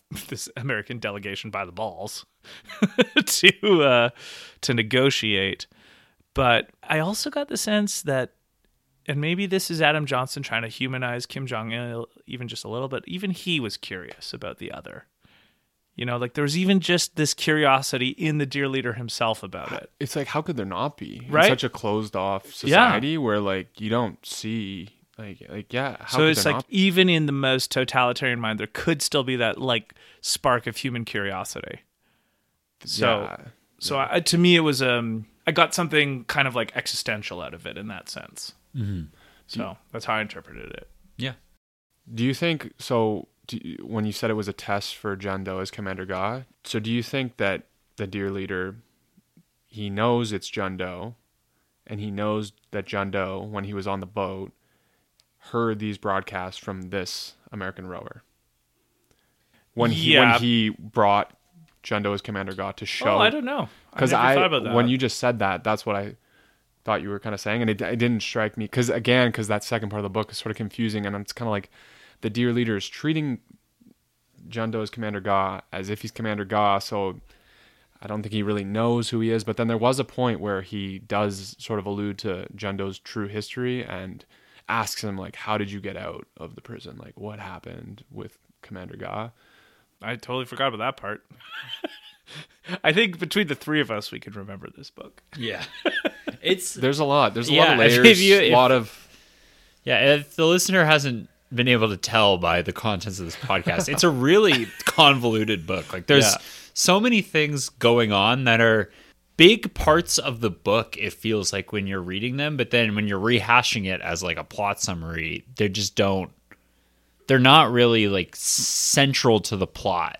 And the narration doesn't hold your hand. No, not at all. You have to pay attention. Oh, totally. Yeah. It's easy to lose where you are. But again, the book is so, I find, well written and so interesting and so compelling that there was wasn't a chore. It wasn't a chore. I've read books where I'm like, I can't keep track of what's going on. I need to reread. I never needed to reread pages. No. Like the prose it's compelling. There's the vocabulary isn't too complicated. No. So that you're not like going to the dictionary about trying to figure out what words mean and stuff like that. I think another thing that struck me was how hard it was to predict where it was going. Like early on, he's in the orphanage talking about life there. Then he's in the tunnels. Then they're kidnapping Japanese people. Then he's on the fishing boat. And it was sort of like throughout those early parts of the book, it's like, I have no idea where this is going to go. And then eventually when he's recovering from that initial interrogation with the second mate's wife, she's kind of nursing him back to health. Graham, like you mentioned, it's sort of like, okay, maybe there's like a romance that's going to blossom here. And the second mate's wife is convinced that she's going to be like assigned a new husband in the city. And when the car shows up, you're like, okay, like I guess she's going to get picked up here. Like what's going to happen to John Doe? Like where is this going to go? And then he gets picked up. At all these moments, it's kind of like, where is this going? Like I do not know where this is going to go. And kind of in this, as the story goes on and as everything gets fleshed out, that obviously like gets narrower and narrower. But more than any other book, I felt like I don't know where this story is going to go, which I thought was that's a good one of the features that made it compelling for sure. Mm-hmm. So that's funny you bring that up. I only just recall this now that you talk about it, but kind of the first major segment of him post his orphanage days is the kidnapping of Japanese citizens. Like they take the boat over to Japan, and there's at least 2, I think maybe 3 pretty intense scenes of a kidnapping. One of them involves a woman's death, which he brings up several times throughout the book as a reminder. Like this is something he never forgets, right? Is that woman, one woman who dies in Japan as they're trying to kidnap her. Unintentional. Yeah. It was ultimately she fell off a pier. She was pushed off. That was Yeah. like part of the plan. They'll push her off the pier. Right. She'll get picked up by the boat. And as she's falling through the air, she says something in Japanese. And Gendo asks Gil what she says. And I can't swim. That's what she says. Yeah, very sad. That is actually quite heartbreaking. Yeah. I forgot about There's that. a lot of heartbreaking. Translation. There's a lot of heartbreaking moments Yeah. throughout the whole book. And they happen really quickly. Like Yeah. it's like it's kind of like you read something and you're like you kind of like, like, you oh just my kind of God. read by it and then you're like, oh my God, Yeah, like, what the hell just That's happened? horrible. Yeah. That's how. Actually, I mean, okay. the whole, like, the infirmary at the prison, you know? Like, Yeah. that's maybe one of the most horrific things. It honestly reminds me a little bit of a very famous book we've done once before. I don't know if you've read Catch-22, but I haven't. I have not. oh, that book is incredibly good. It's very funny, right? It's a comedy book. It's a satire on the army. About 80% of the way through the book, the content shifts dramatically to very horrible things, but the tenor of the prose doesn't change at all. Mm-hmm. So you're reading it, and then you're like, wait a minute, that was a rape. You're just like, oh, this is horrible. But you have to know the content of the words versus like the prose style, which is, it reminded me of that in this, as you were just saying. I was like, whoa, wait a minute, that's what happened? Yeah. You just said that so blithely, narrator. But before I lose it out of my mind, so I'm reading, the Japan section. It's like, I don't know, 30 pages. And because I had no idea what this book was about at all. Like, no, you say you don't know where it's going. Like, I had no idea. So I'm reading it like, oh, okay, this is going to be a book about Korean espionage and kidnapping. Yeah. And then, like, it was only after about 15 to 20 pages after they stopped doing it, I was like, they're not really in Japan anymore kidnapping anyone. That's over? Like, that seems like a pretty major fucking deal. And they're just done now? That's not happening anymore? And that happens, as we say, like, about 5 times. Where it's just like the whole, like, you could have a whole book about the Japanese kidnappings and a whole book about on the water and the stuff in the astronauts and the rower and the Americans on the ship. You could have a whole book about the prison. There's like there's like 5 or 6 books in this one book. Yeah. But it still doesn't feel undertold. Yeah. Which I think is a testament to the storytelling. Yeah. And it took me like them going to Texas was the first time in the story where I like clued in. I was like, this is not the whole book. Like something else is going to happen. But the first like 3 times I was like, oh yeah, this is the book. I was ready for him to be on the boat like the whole time. Yeah. Like I was definitely. like, I was prepared for it. I was here for it. Yeah. And I was liking it. It's so And I was- lovingly described Yeah, totally. that you're just like, oh, okay. I think the parts on the boat was where my interest was piqued for the first time, where I was like, felt invested in the story. And especially with those sort of perspective swings, like the space station, hearing those voices. I thought that section, that paragraph was really beautiful. It's funny because the boat, it's almost the most, I don't think boring is the right word, but not a lot happens on it. It's definitely the part of the book where he's just kind of, he's just listening to the radio and he's observing what's going on a North it's like Korean fishing boat. Like it's it's a not a little it's not a very character. plot heavy Yeah. section. No.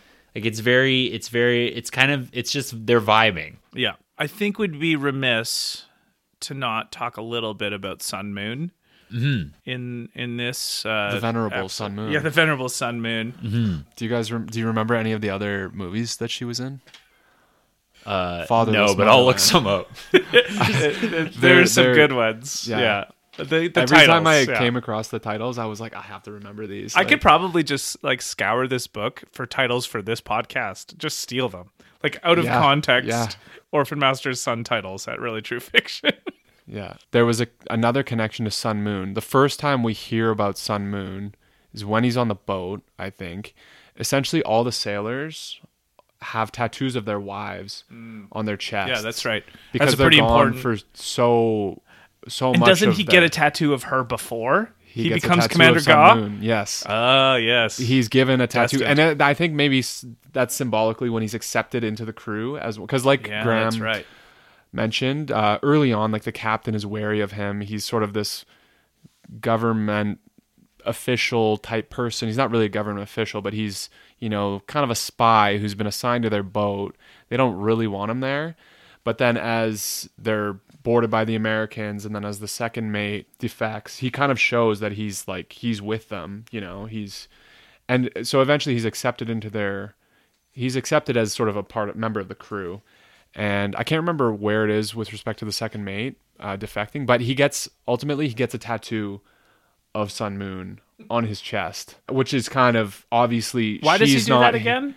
Like he just wants one? I don't think he wants one. I think like the captain and the crew are like, you have to. It's like you don't have a tattoo. Like you're on this boat, you're part of this crew now. Right. And we all have. It's also to, if I remember it correctly, it's also to kind of assimilate him in the eyes of the Americans.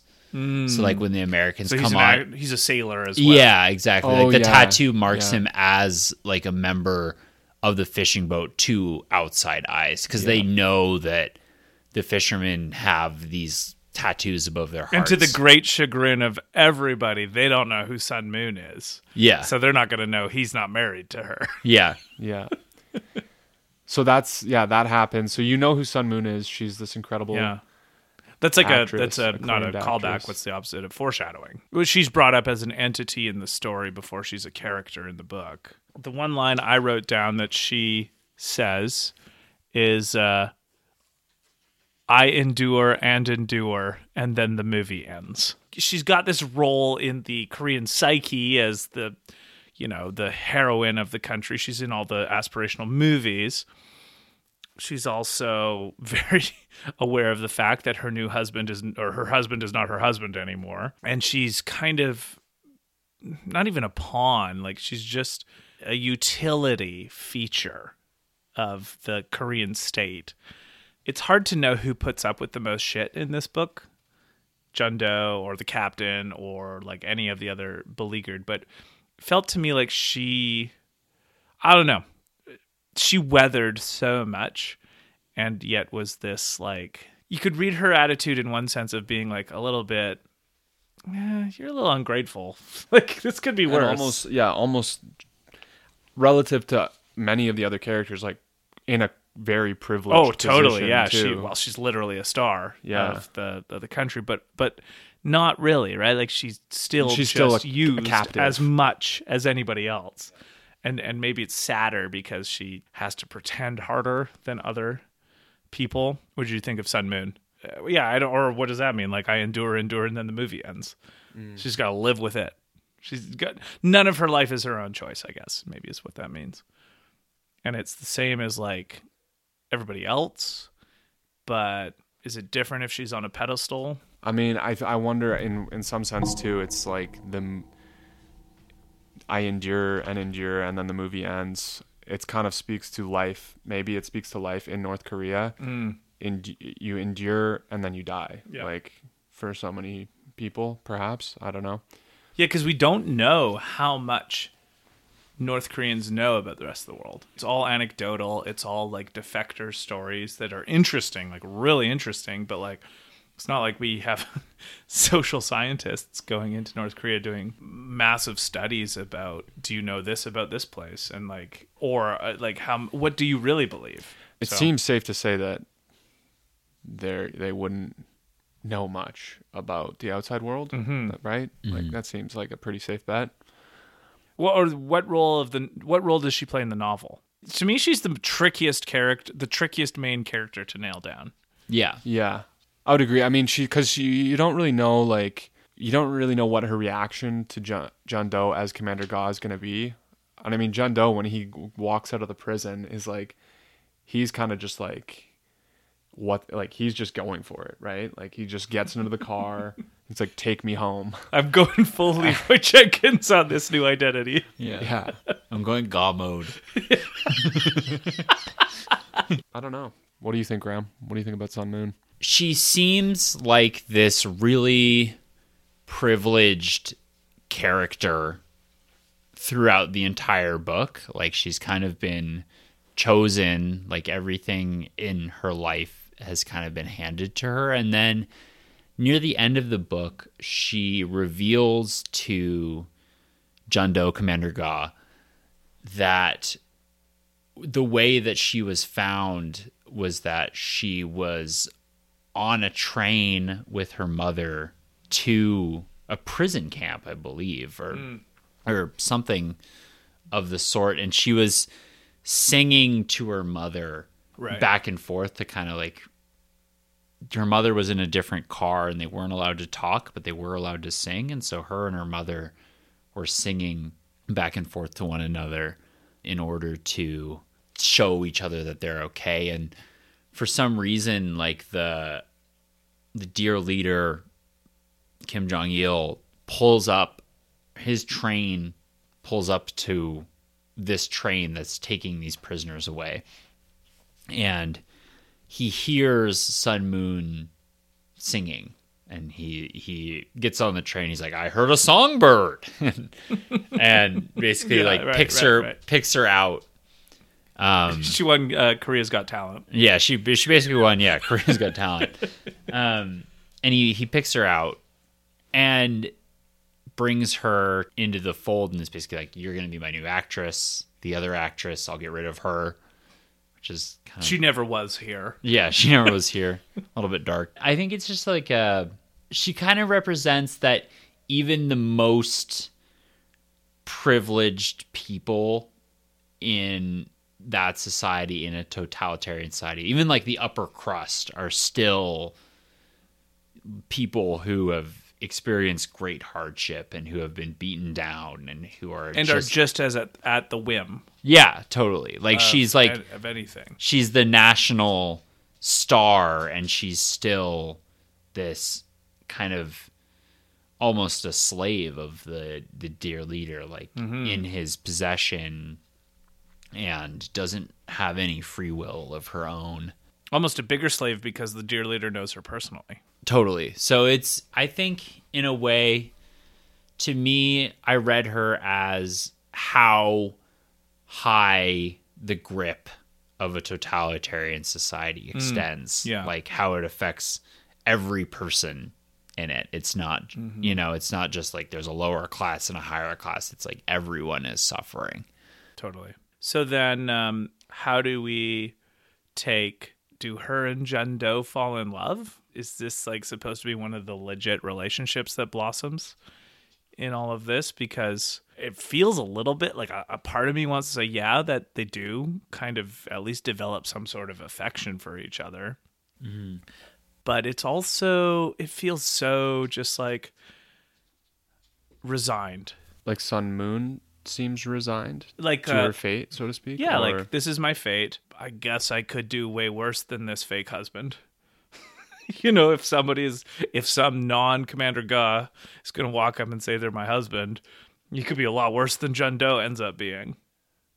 I don't know. It's like kind of a weird relationship to build our end of story on. Right. I was fascinated by it because it wasn't like a traditional couple, to say the least. No. I mean, there are moments throughout the book before that happens where we hear about replacement husbands, replacement wives. Prior to Jun-do as Commander Ga showing up at her doorstep at Commander Ga's home, we hear about these like replacement husbands, replacement wives, and we sort of know that that's a thing in this society in the book. So it wouldn't be completely bizarre for a replacement husband to appear. With respect to her being resigned to her fate, yeah, I think like what you just said, she was like picked off this train and basically like, you're going to be the actress, you're going to be North Korea's greatest actress. So I think would definitely be a degree to which she would just be resigned to whatever happens to her. And she's also a mother, right? She has 2 children, which I think, so she's got a maternal kick to it as well, where she's like, she's basically always squinting at the world around her, being like, okay, I know I'm an adult. I know what kind of society I'm in. But how do I keep my children alive in all of this? I think the relationship that develops between them, to me, it seemed like genuine and eventually affectionate. Yeah, did they fall in love? I don't know. Not really, I don't think. Could they have?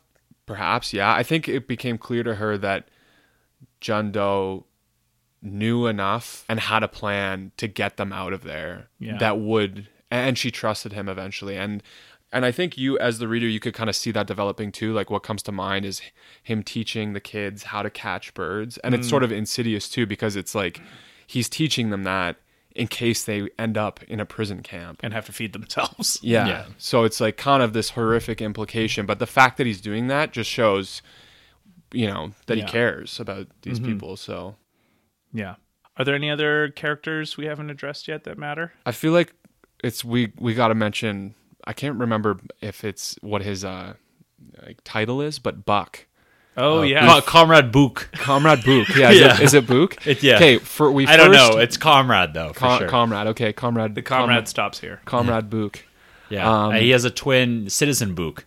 Oh, true. Who we never meet, but we hear about him. He's got a scar on his eyebrow that... Yeah. And he helps.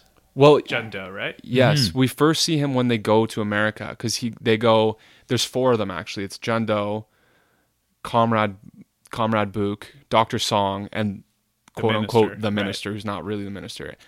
And Comrade Book is like, he's a good guy throughout the book. Like, he's helpful to Jun-do. Yeah, I don't know. I think he's worth a shout-out.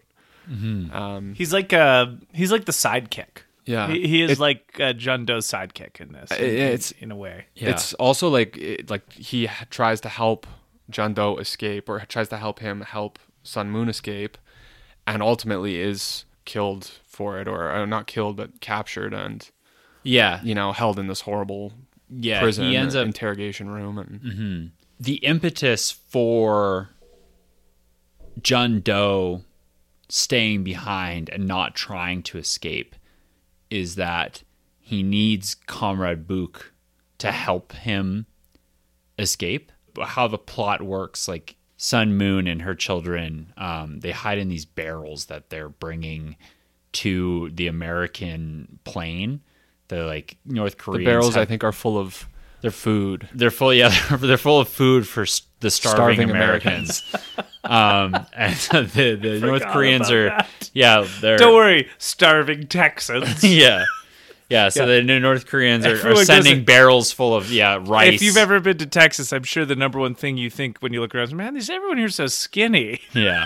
They need to eat. Yeah. They hide them in these barrels, but they need someone who's high enough in the regime to drive a forklift to bring them on a forklift into the plane that the Americans are taking off on. That's right. So they need Comrade Book, because Comrade Book has been basically drafted to drive one of these forklifts. And Comrade Book only agrees to do it if Jun-do, Commander Ga, stays behind. Because if Jun-do escapes, then the impetus is going to fall on Commander Book and his family. But if Jun-do stays, then he can take the blame for it. Right. Comrade Book's like, I will help you, but you need to stay behind so that you can take the fall for this. Right.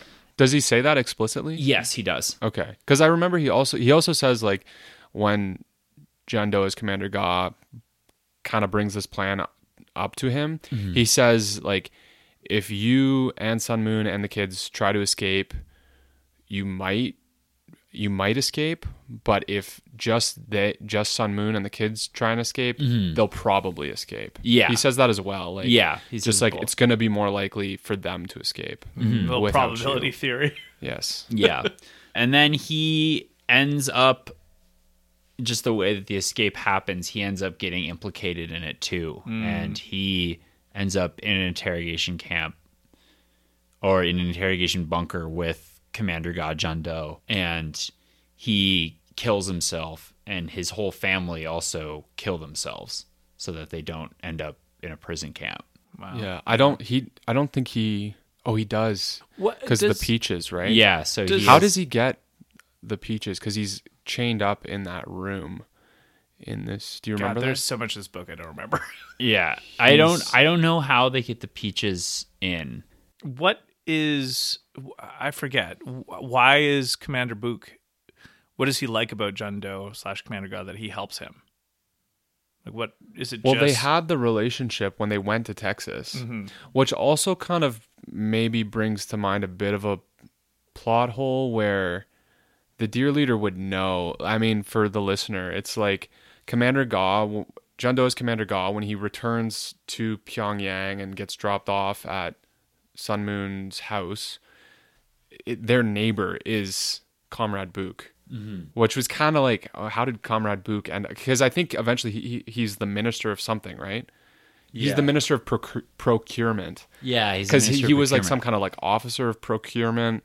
That's why he went to Texas, and now he's like worked his way up. And so they're neighbors in the second part of the book, which is kind of like, I mean, the Dear Leader and whoever else knows that John Doe is Commander Ga, they would kind of know that like these guys were in Texas together. This, maybe this is a bit threatening. I don't know. Which makes me again think like nobody really knows that it's like, oh, this guy is not the old Commander Ga, but nobody really knows that it's John Doe. Yeah. That's kind of my thoughts. But again, I think that overall point speaks more to the general thing we've talked about many times, is the uncertainty. Yeah. Right? Like, I think I mentioned to you, I don't know if we chatted about it before we started recording, I didn't know it was happening in the first, 25 pages of this book. Because if I remember correctly, and again, granted, it was about 3 months ago that I finished it, but the beginning of this book is like he's in the orphanage, right? Like, he's in an orphanage, but his dad is there, so he's not an orphan, but he's an orphan master's son. But I recall having feelings of uncertainty, even in the beginning of the book, of whether or not I'm supposed to believe this is actually his dad or not. And is he really an orphan or not? In all of this, because there's like a stigma to orphans, or there's like they're going to certain places, or it would like demarcate him as different if he were an orphan versus if he isn't. And I remember thinking, so what's he doing? Why am I? So this is just all to say that I'm off kilter from the very beginning of knowing how reliable I'm supposed to know what's happening, because it's like not really spelled out.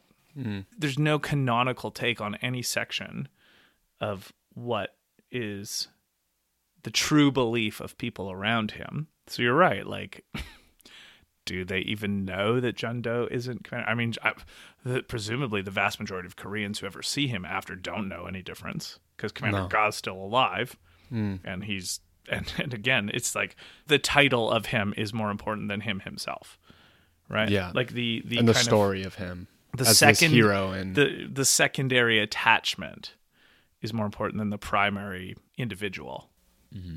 Yeah, but shout out Comrade Book. He was a good guy. He was. Worked his way up the North Korean hierarchy, became Minister of Procurement, did one good thing, whole family died. Yeah. R.I.P. Commander. You know who he Book. reminded me of? I mean, like, so in Animal Farm, have either of you read Animal Farm? Yes. Yeah, so the character Boxer, the horse, right, who's like the hero of the revolution, big, strong, does all the work, still just fucked over like every other animal when the leadership needs it to be that way. You know, he's described as a big, muscular, strong, friendly guy, and you know he goes the way of all of the other ones too when they need him to. Any other? I mean, we're over 2 hours now, so I want to be mindful of you guys' time. Yeah, no, I just thought one kind of lasting image that we haven't even really talked about from this book.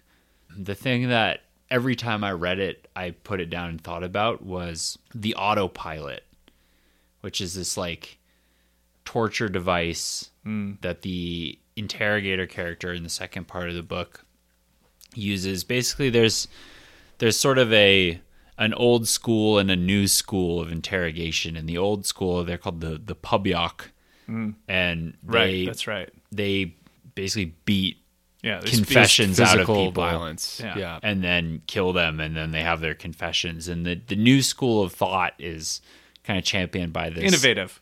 Yeah, this interrogator character. He's doing what he's writing the biography of people. So he's kind of detaching people from their story. He sees the value in the stories of kind of average citizens. And so he'll coerce them into telling their whole story. He'll coerce a confession out of them. And then he'll hook them up to this machine called the autopilot, which basically electrocutes you just below death to the point where you completely lose your mind. And then you go get sent out to like a rural farming community and you live your days out as like a mindless farmer, basically. Right. I don't know. It's just, I think it's an incredibly horrific thing, and they describe it multiple times. They talk about like the electricity like licking their brain, and Right. it's horrific, and it's pretty vividly detailed, and there's almost this like reverence for the machine and that fate that the interrogator character describes. And he actually ends up at the end of the book, when they beat a confession out of Commander God, and they are going to basically publicly execute him in this horrible way. And he sort of sees his way is kind of going out, and he's probably going to be treated in much the same way, and he doesn't want to turn over to this sort of old style of just killing people who have done wrong and erasing them. And so he ends up hooking himself and Commander Ga up to the autopilot. It's just interesting the way I think he almost like sees it as like a blessing, or like a mercy that he's giving people to like just, wipe their minds and send them out to some farm somewhere. It's a more civilized torture device. Totally. It's not even like a mercy in terms of torture. It feels like he thinks of it as a mercy in terms of like their lives. Yeah. Their lives in this regime have been so dark and so crushing that for him to alleviate them of their memories and put them in this place that's sort of, I don't know, kind of represented by like idyllic pastoral farming communities, although it's probably just as bad as every other The place way that's it's being talked about described. though is like, Yeah. it's like, oh, and he might find a wife there, and it's written in this like peaceful way. Yeah. I don't know if I have like a point about this, but I just wanted to shout out arresting. This whole idea of like this torture device, the autopilot, and how it like kind of just takes away your identity and your memory, and it was just very haunting to me. And I whenever I put down the book while reading that second part of it, that was the part that like stuck with me. I was like, oh my god, this is like to me horrific. that's a almost a straightforward like analogy to Juche. Of like, okay, we actually have made a physical device that does what our social coercion also does. Yeah. Robbing you of your ability to think critically about anything and just kind of be like a cow Yeah. on the farm. Yeah. That whole like kind of North Korean sense of like, yeah, it's like a little primitive to beat people into submission physically. Yeah, it's like, that's caveman shit. We're the greatest country in the world. We're gonna zap you into it. Yeah. Whether it be physically or metaphorically. Yeah. Yeah, it was definitely, and that's how, if I'm not that's how Jundao dies. Is that machine? Yeah. In the process of basically having his memories erased, he is able to. He turns the machine up, doesn't he? Yeah, the interrogator kind of leaves him unrestrained. Yeah, he leaves him unrestrained. So he turns the dial all the way up. So he turns the dial all the way up. Right. And it would kill Cool. him. But I thought that was a very haunting part of the Yeah, book. totally. Yeah. Yeah, it was chilling for sure. I just saw you have this point about making Ga a martyr, Oh, yes. That's the very last note I made. which I think is like the last loudspeaker chapter, where it's sort of Yeah. What was going through my mind? It was, Ga is not the only character or situation in this book where it happens, but it's like no scenario is wasted in this culture to essentially deify anyone they need to sell it to the people that this is happening. And it's, again, I don't think anyone's actually buying it. I mean, maybe some people are, but it's more just like, okay, this is happening over and over and over. The official story is that Ga dies trying to prevent the kidnapping of Sun Moon and the children by the Right. Americans. Yeah. So Right. the official Yeah, he story like, in holds on to the plane wing. yes, like a la Tom Cruise from Mission Impossible, right? Yeah. yeah, And it's like he was so devoted to her, and by extension, her representing all of North Korea, that he sacrificed himself, which again is the Jesus story of martyrdom for other people. The last thing Commander Ga was going to do was let the Americans take away the most cherished face in North Korea. You know, that kind of, whatever the language they use in that book. I think more symbolically is just like how they just straight up lie again about whatever they need to as the propaganda, regardless of whatever happens in reality. Commander Ga, the character, is killed pretty ignominiously by kicks down a mine shaft, and then John Doe as Commander Ga is killed in the autopilot chair as a suicide, even though he was put there to be tortured and then put out to pasture. And the story that everyone gets is that Commander Ga died on an airplane trying to save Sun Moon and the kids. You know, and it's all, you craft any story you need, again, to whatever makes it better for the idea of North Korea in the way that it's conceived by the people who get to decide what that is, which is like one person and then a couple others that he would trust. And Yeah. I was like, man, yeah, like, and then again, I guess you could see that as a more broad, like, history's written by the winners. We get very slanted views of everybody when we read about them from a historical point of view. Not really a deep point, just something I thought about as martyrdom for, like, I think what I really noticed about those segments is just the kind of like absurd language used to describe the heroics. the loudspeaker chapters. Yeah. Just how, like, just when Ga was, I this isn't verbatim, but just when Ga was feeling his saddest, the moon came out of the sky and it looked like Kim Jong-il's face, kind of thing, and he all of a sudden was inspired to go save everyone again. Yeah. Just like the sweeping descriptions. It's like there's no how.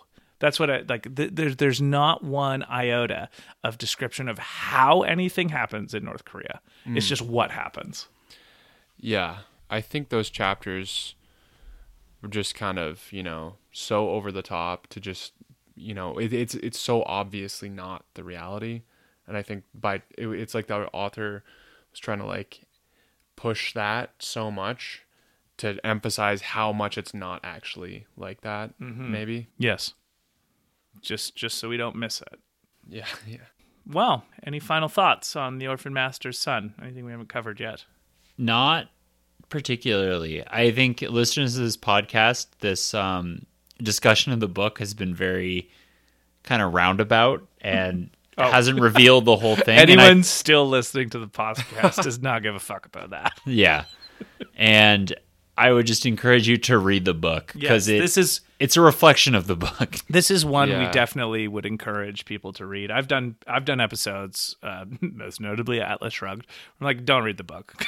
You don't need to read the book. If you listen to this, you'll get the main ideas, and you don't need to. But this one, I think people would be edified in reading. It's entertaining. It's an incredible story. Like, I enjoyed it and thought it was amazing. Yeah. There's many elements of this story that we have not brought up in 2.5 hours of talking That's about true. it. We could probably do a part 2.